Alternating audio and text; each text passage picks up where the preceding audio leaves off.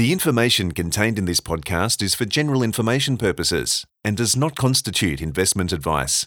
You should seek investment advice tailored to your circumstances before making any investment decision. This is In the Know, a monthly investment podcast brought to you by Magellan Asset Management, experts in global investing. We bring you timely, unique and thought-provoking investment insights to help you make sense of today's investment landscape.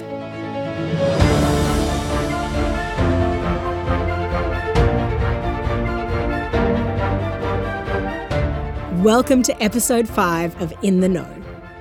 As we reach the end of a quite extraordinary year, investment markets continue to respond to global events that a few short months ago could not have been predicted with any certainty. Who would have thought at the start of this pandemic that vaccines would be rolled out before year end? It's happening. The US has a new president come January, but what changes are likely in 2021 and how might investors be impacted? This year has also seen rampant growth in e-commerce as a result of online activity through COVID-19. But how should investors view the powerful internet giants that dominate this space? For answers, we turn now to the investment team at Magellan to distill and dissect these key areas of interest.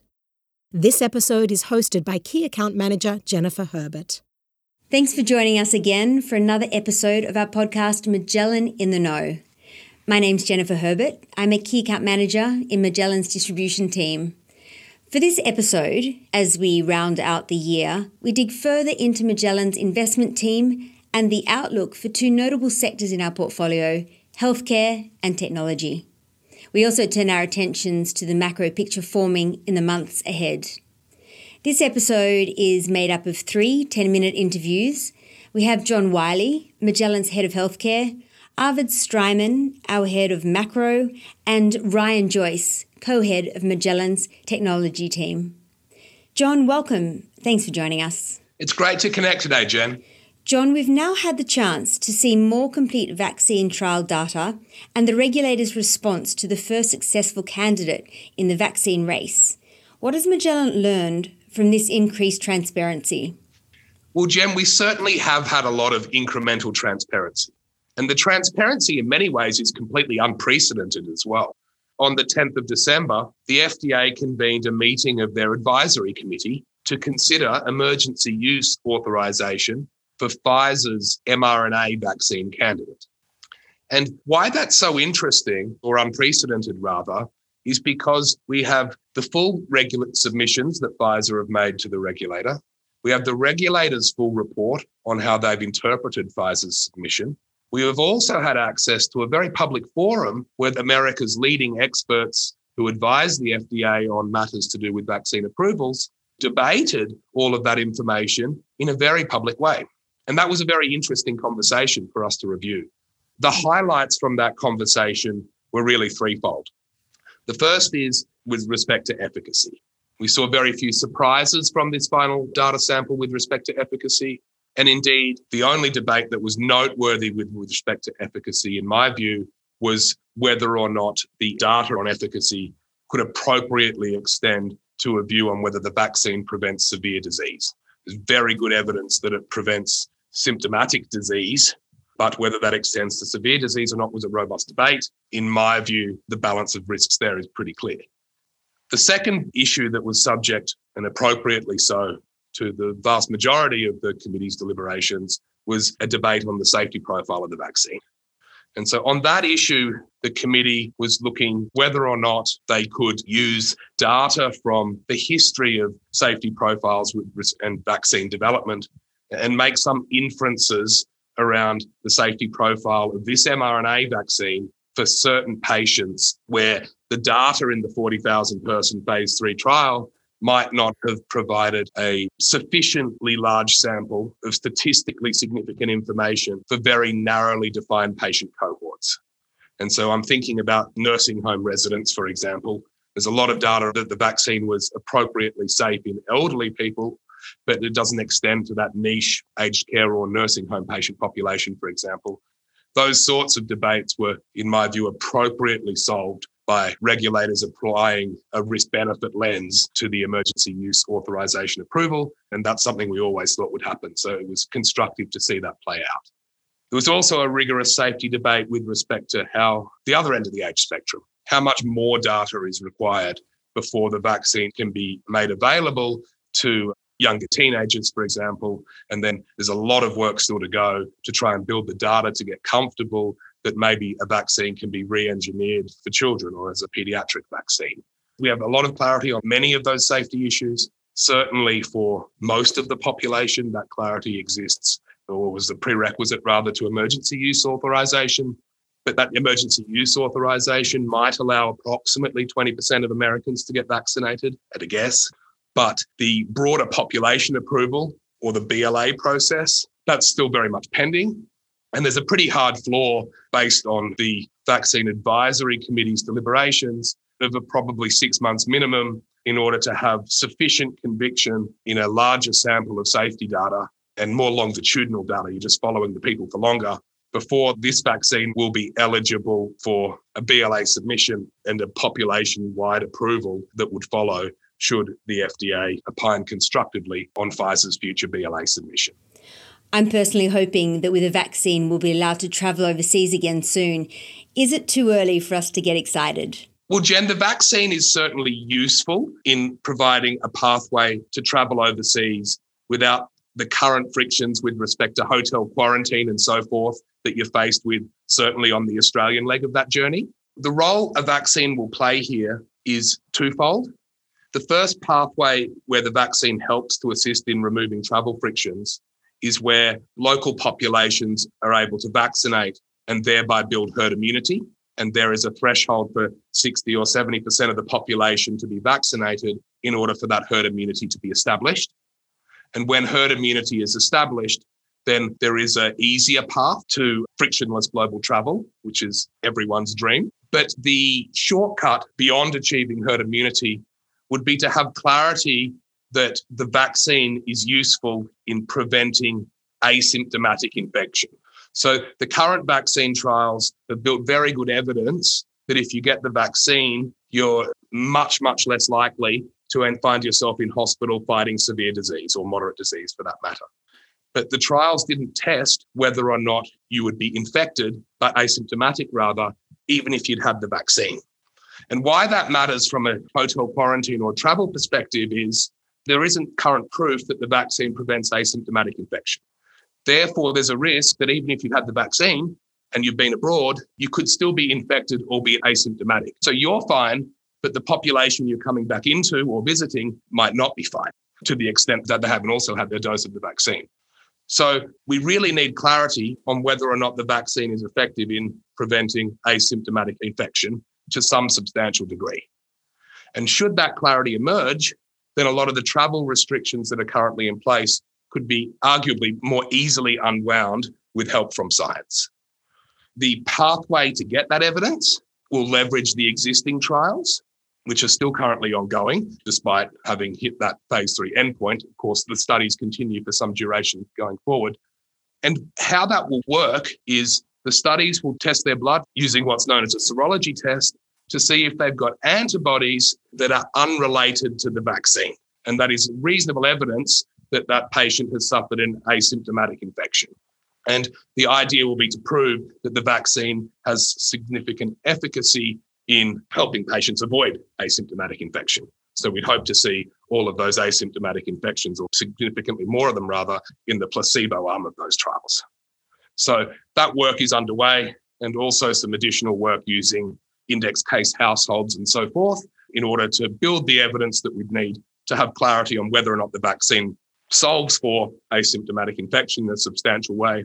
And if it does, then that's incrementally better news for your question on global travel, because with infection solved, then the prerequisite for herd immunity might not be so overwhelming as a policy input into government decisions on border frictions.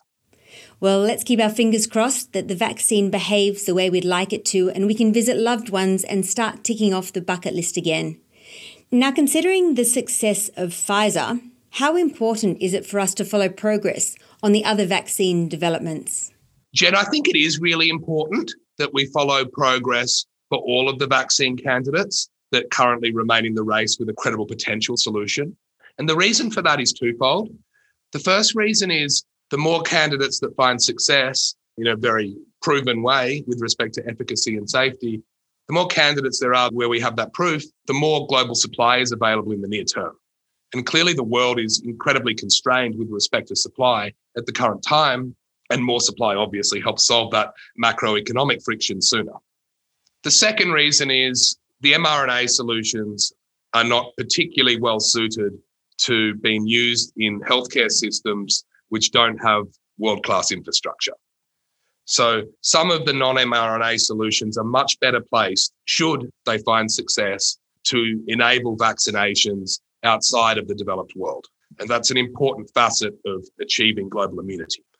However, we have had a recent setback with respect to one major program from Sanofi and GSK, which has recently announced that their phase 2 data, which was relying on a similar vaccine technology to your annual flu shot, so it's something we thought we understood very well. That phase 2 data has revealed that their vaccine didn't deliver sufficient protection against COVID-19 to anybody over the age of 49 years old. And to me, that is a very salient reminder of the binary scientific risks that we're trying to solve in parallel, or trying to get knowledge on in parallel over the course of these phase 3 trials.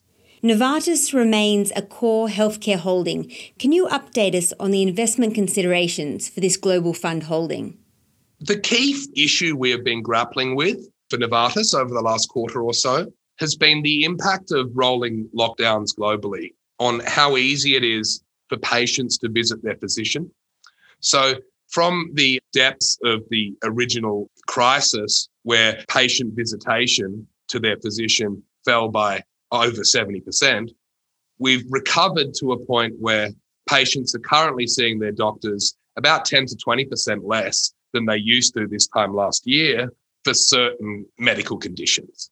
The key example I'm referencing there is probably dermatology. And because patients aren't seeing their physicians as frequently, the ability of those physicians to move their patients to new, better, more efficacious medicines is compromised. And because Novartis's primary business is bringing highly innovative new medicines to market that deliver better outcomes for patients, those patients do need to see their doctor in order to change their prescription to a new standard of care. So some of these lockdowns are frustrating Novartis's growth, but they certainly haven't frustrated Novartis's current revenue. It's really only a question of an adverse impact on their growth profile. And that does have some minor permanent impact on valuation. But given we seek to allocate capital with a 3 to 5 year investment horizon, looking through the short-term frictions on a patient's ability to visit their doctor is something that we're very well placed to do and very happy to do. The reason why we're very comfortable holding the Novartis position at the current price is because we think we have very conservatively modelled a number of Novartis's key therapeutic areas where growth in those therapeutic areas is going to offset patent expiries that occur in approximately 2024. And so we think we have conservative forecasts which underwrite continued growth across the whole franchise, even when those patent expiries occur. And should those conservative forecasts prove to be accurate, then we also think there is substantial unpriced option value on some of Novartis's major earlier stage pipeline assets, gene, cell, and nuclear medicine emerging opportunities, and also some latent option value for indication expansion for some of their current best-in-class assets. How are you directing Magellan's healthcare research effort for the year ahead? Well, Jen, the fundamental tenet behind our universe construction for healthcare is that we would never expose any of our investors to what we would regard as binary risk, which can't be appropriately diversified at the company level. So that tenet holds true across each of the 3 subsectors in the healthcare world. With respect to pharma, we have a very narrow and carefully defined universe of globally diversified pharmaceutical businesses.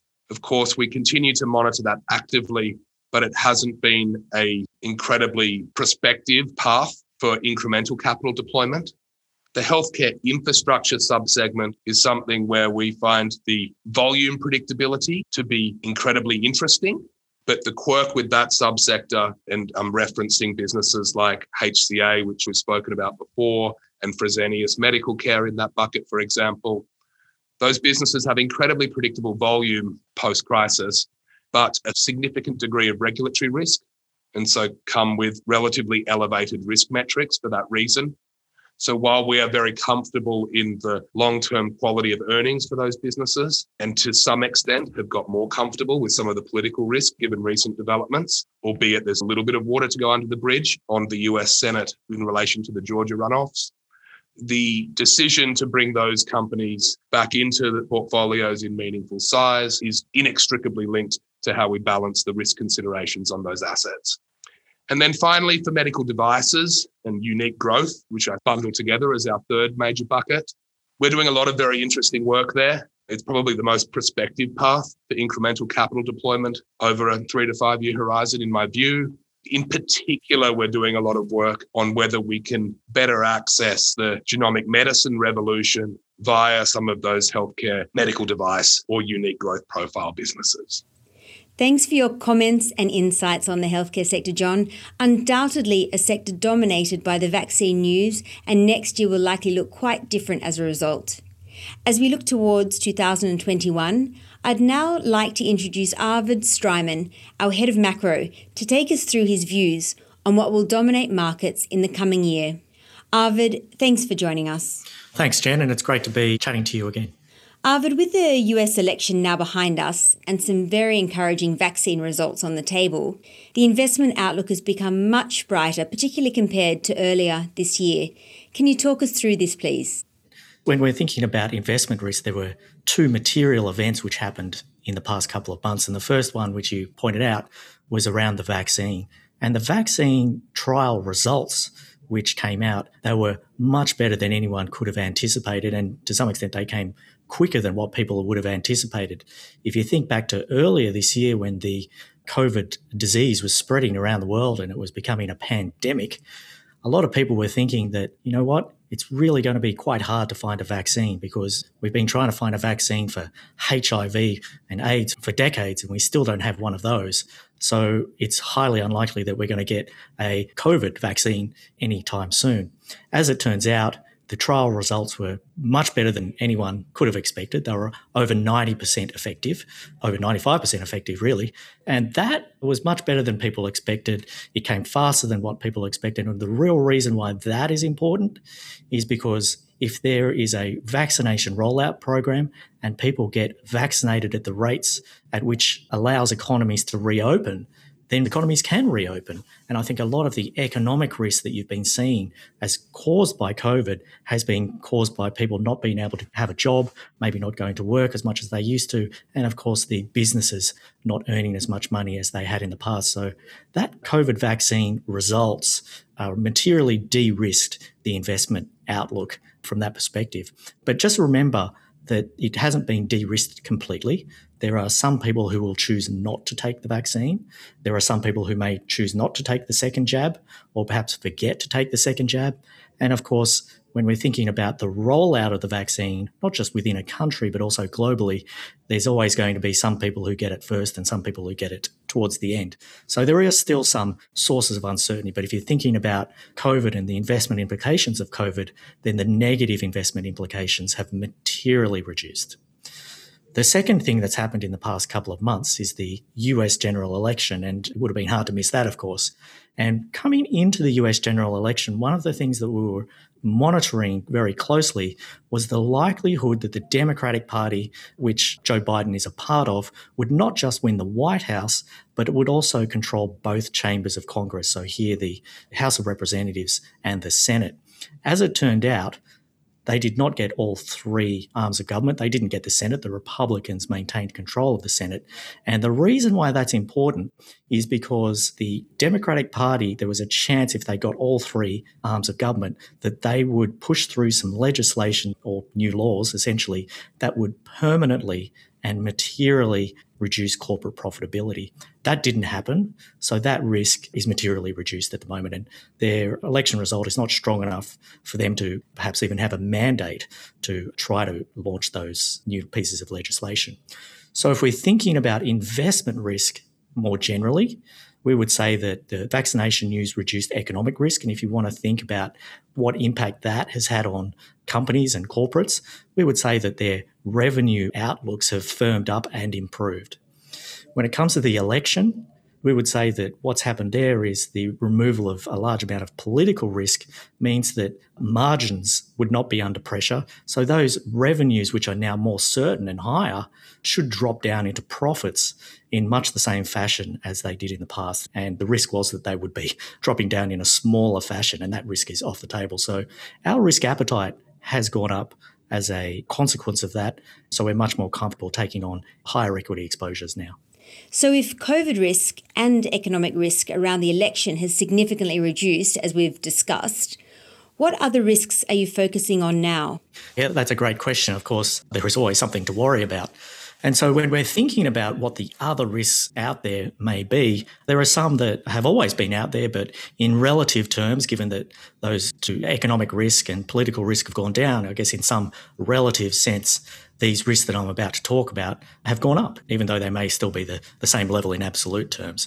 The first one would be around the US-China relationship, and perhaps even China's relationship with the rest of the Western world.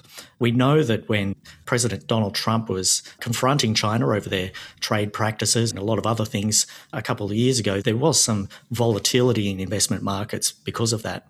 Now, when we think forward about what the investment implications of a Biden presidency are going to be with respect to the US-China relationship, of course, it's the White House which largely sets the tone in international relationships rather than Congress.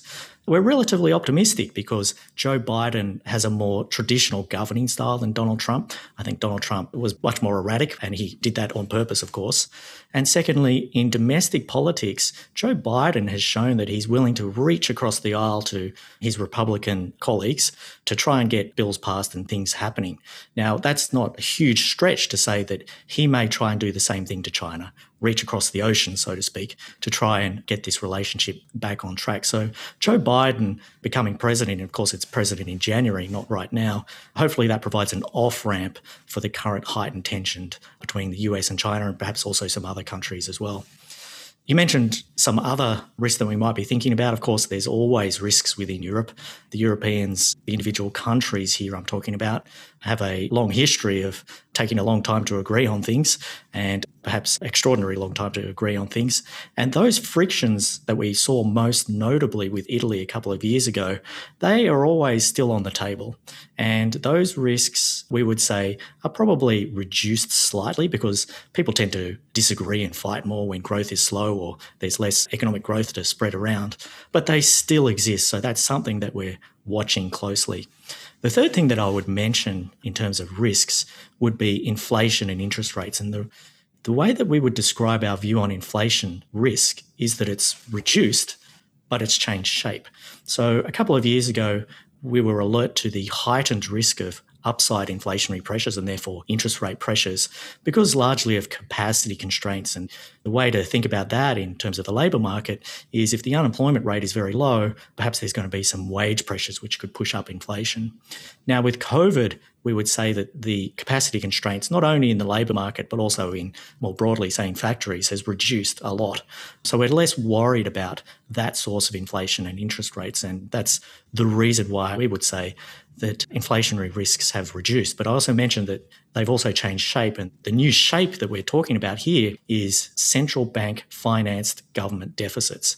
And what we're thinking about here is when the governments were handing out their fiscal relief packages, they had to borrow the money from somewhere. And central banks helped them out with their quantitative easing or QE programs by purchasing those bonds. And what that did was increase the money supply, which in the medium to longer term could increase inflationary pressures. So that's one thing that we're watching. That's, as I mentioned, a medium to longer term risk, but it's something that I think clearly investors have to think about. It sounds like you could also be talking about modern monetary theory. Would that be correct? Yeah, that's exactly right. Modern monetary theory, or MMT, is a very similar risk. And essentially what happens there is that it becomes normal for governments to ask their central banks to finance their government deficits. And it's a bit of a balancing act. It doesn't necessarily, according to its proponents, lead to higher inflation. In fact, it's designed not to, but it's always going to increase the risk of inflation. And so that's something that we're watching carefully. And the reason why is we all know that politicians would like to spend more money, not less money. And if they can get some free money to spend, well, then that'd be great. I think one thing about politicians is they like to follow the path of least resistance. So free money is a path of least resistance, we would say. Finally, Arvid, what are the implications of all of this? And how does it change the way you think about investment risk? Yeah, that's a fantastic question, Jen. So when we're thinking about investment risk, I've talked about high-level macro risks in my previous comments and made the argument that perhaps those risks have reduced in size and potentially also, I think it's fair to say that they've changed shape as well. So in terms of overall investment risk, if the macro piece has reduced and changed shape, then perhaps some non-macro investment risks are increasing in relative importance. And if you're thinking about those, which we do, perhaps they are risks at the industry level or perhaps at the company-specific level that have become relatively more important. And perhaps some of those, of course, might be in the regulation space. We know that if companies are doing particularly well in new industries, they tend to run the risk of being on the wrong side of the regulator. So I think it's for investors, what the reduction in macro risk means that perhaps you need to start thinking a little bit more, paying a little bit more attention to some of these industry risk factors and company level factors for their investment portfolios.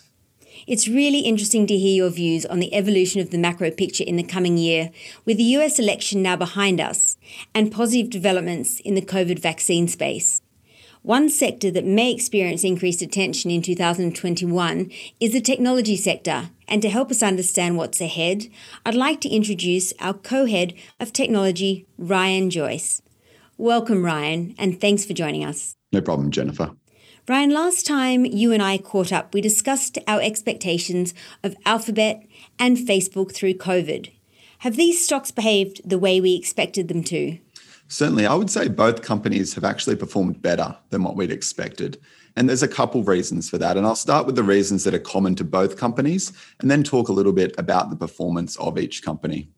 So starting with why they performed better, the first thing I'd point to is the government response we've seen through this crisis.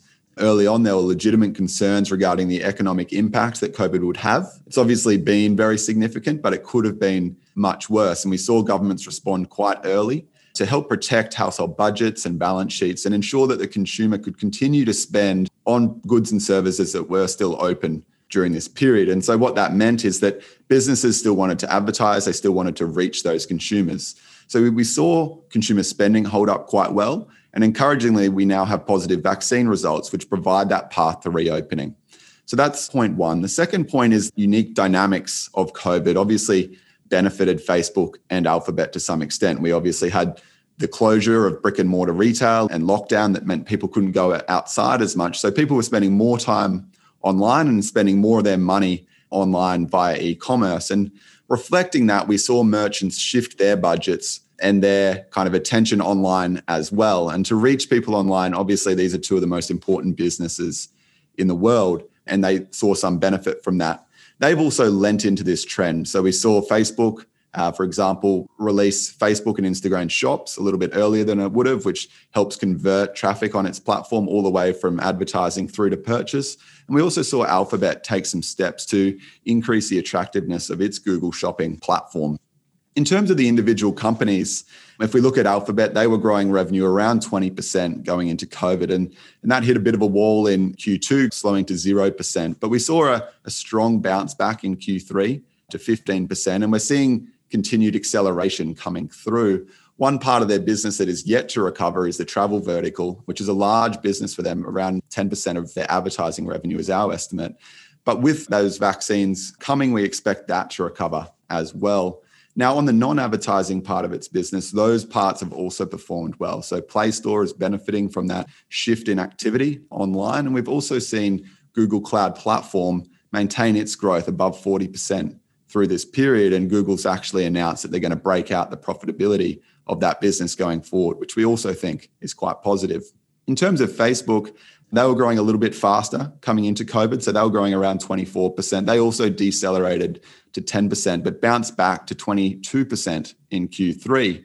And they've actually guided to faster growth in Q4. Now, it's quite interesting. If you think coming into this, we were expecting their growth to decelerate. Exiting the year, they're going to be growing faster than what we'd anticipated, even before the impact of COVID. So those positive dynamics that I've spoken about that played to the strengths of Facebook and Alphabet have actually offset that economic impact. There's been added pressure around regulation, especially for Facebook, with lots of focus on social implications. Do you see this as Facebook's greatest current challenge? Absolutely. I think regulatory risk and navigating the regulatory landscape is probably the greatest challenge, not just currently, but for the next decade for Facebook. These issues aren't going to go away. They operate in a lot of countries, and there's a lot of different opinions and views on how they should be addressed. In terms of the specific regulatory risks that Facebook is facing, I bucket them in kind of four main areas. So those include antitrust, data privacy, platform security, and content moderation. So I might just discuss each of those in turn. If we start with antitrust, the FTC filed a lawsuit against Facebook alleging anti-competitive practices and asking the courts to require Facebook to actually divest Instagram and WhatsApp. I'll just make 3 points on that lawsuit. The first is that, interestingly, the share price didn't move on that news. And so what does that tell us? It tells us that people were already expecting this. There'd been rumors that this lawsuit was coming for many months. And so it's not surprising. The second is that we think it's quite likely that Facebook will prevail in court. So they've already said they're going to challenge it.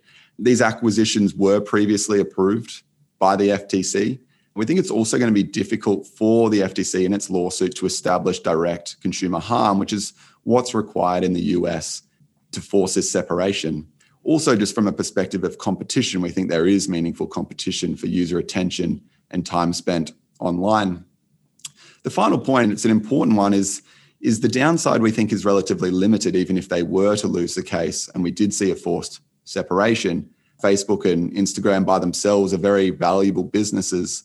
And even if there were to be some cost duplication as a result of the separation, we think it'd be quite manageable for the two businesses.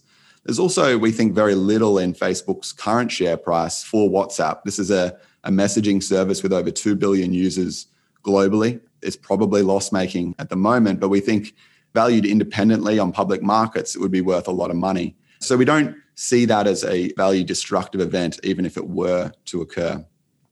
The next issue is data privacy. This is obviously something that's getting increased attention, and rightly so. We've seen regulation come through in places like Europe and California in particular, but also in many other jurisdictions that restrict the ability to, not just of Facebook, but all companies to kind of gather and share data.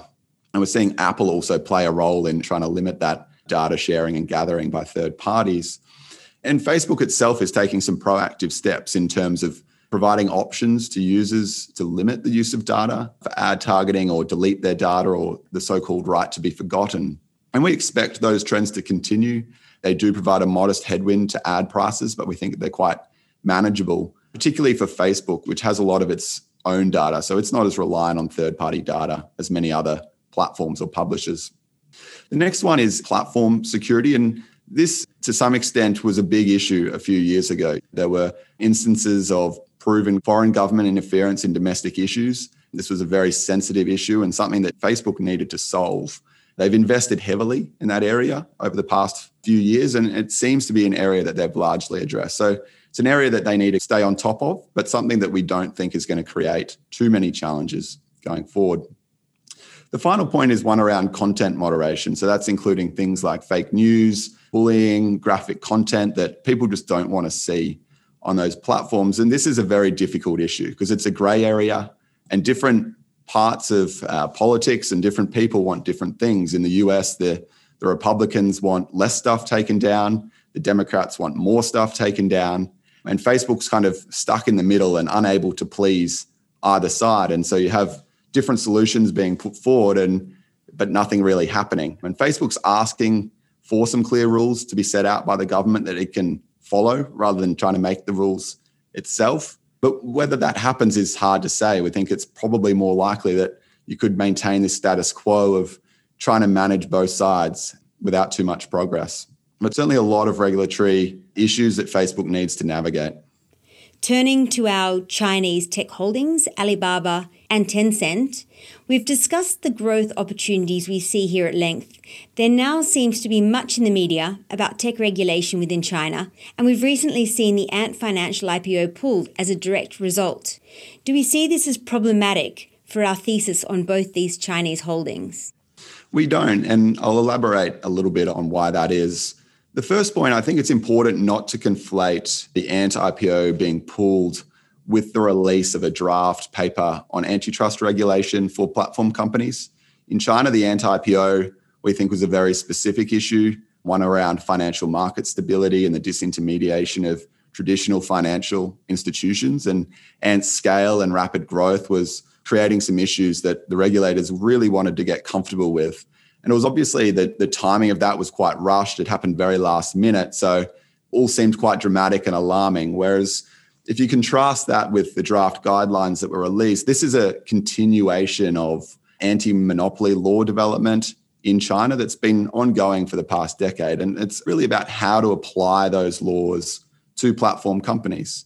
If you go through the draft guidelines, they're all quite sensible in what they're discussing. It's nothing too drastic in there. The timing's quite measured. It's by its nature, it's a draft. So they are looking to consult with industry about this. So quite a different kind of context around the release of those two things. It's also the same issues that are being dealt with around the world. This isn't something that's unique to China. These are the same issues being dealt with that we kind of spoke about regarding Facebook and other companies in many other countries. Netflix is a recent addition to the portfolio. Could you share the underlying investment case with us and why we have so much conviction in this name?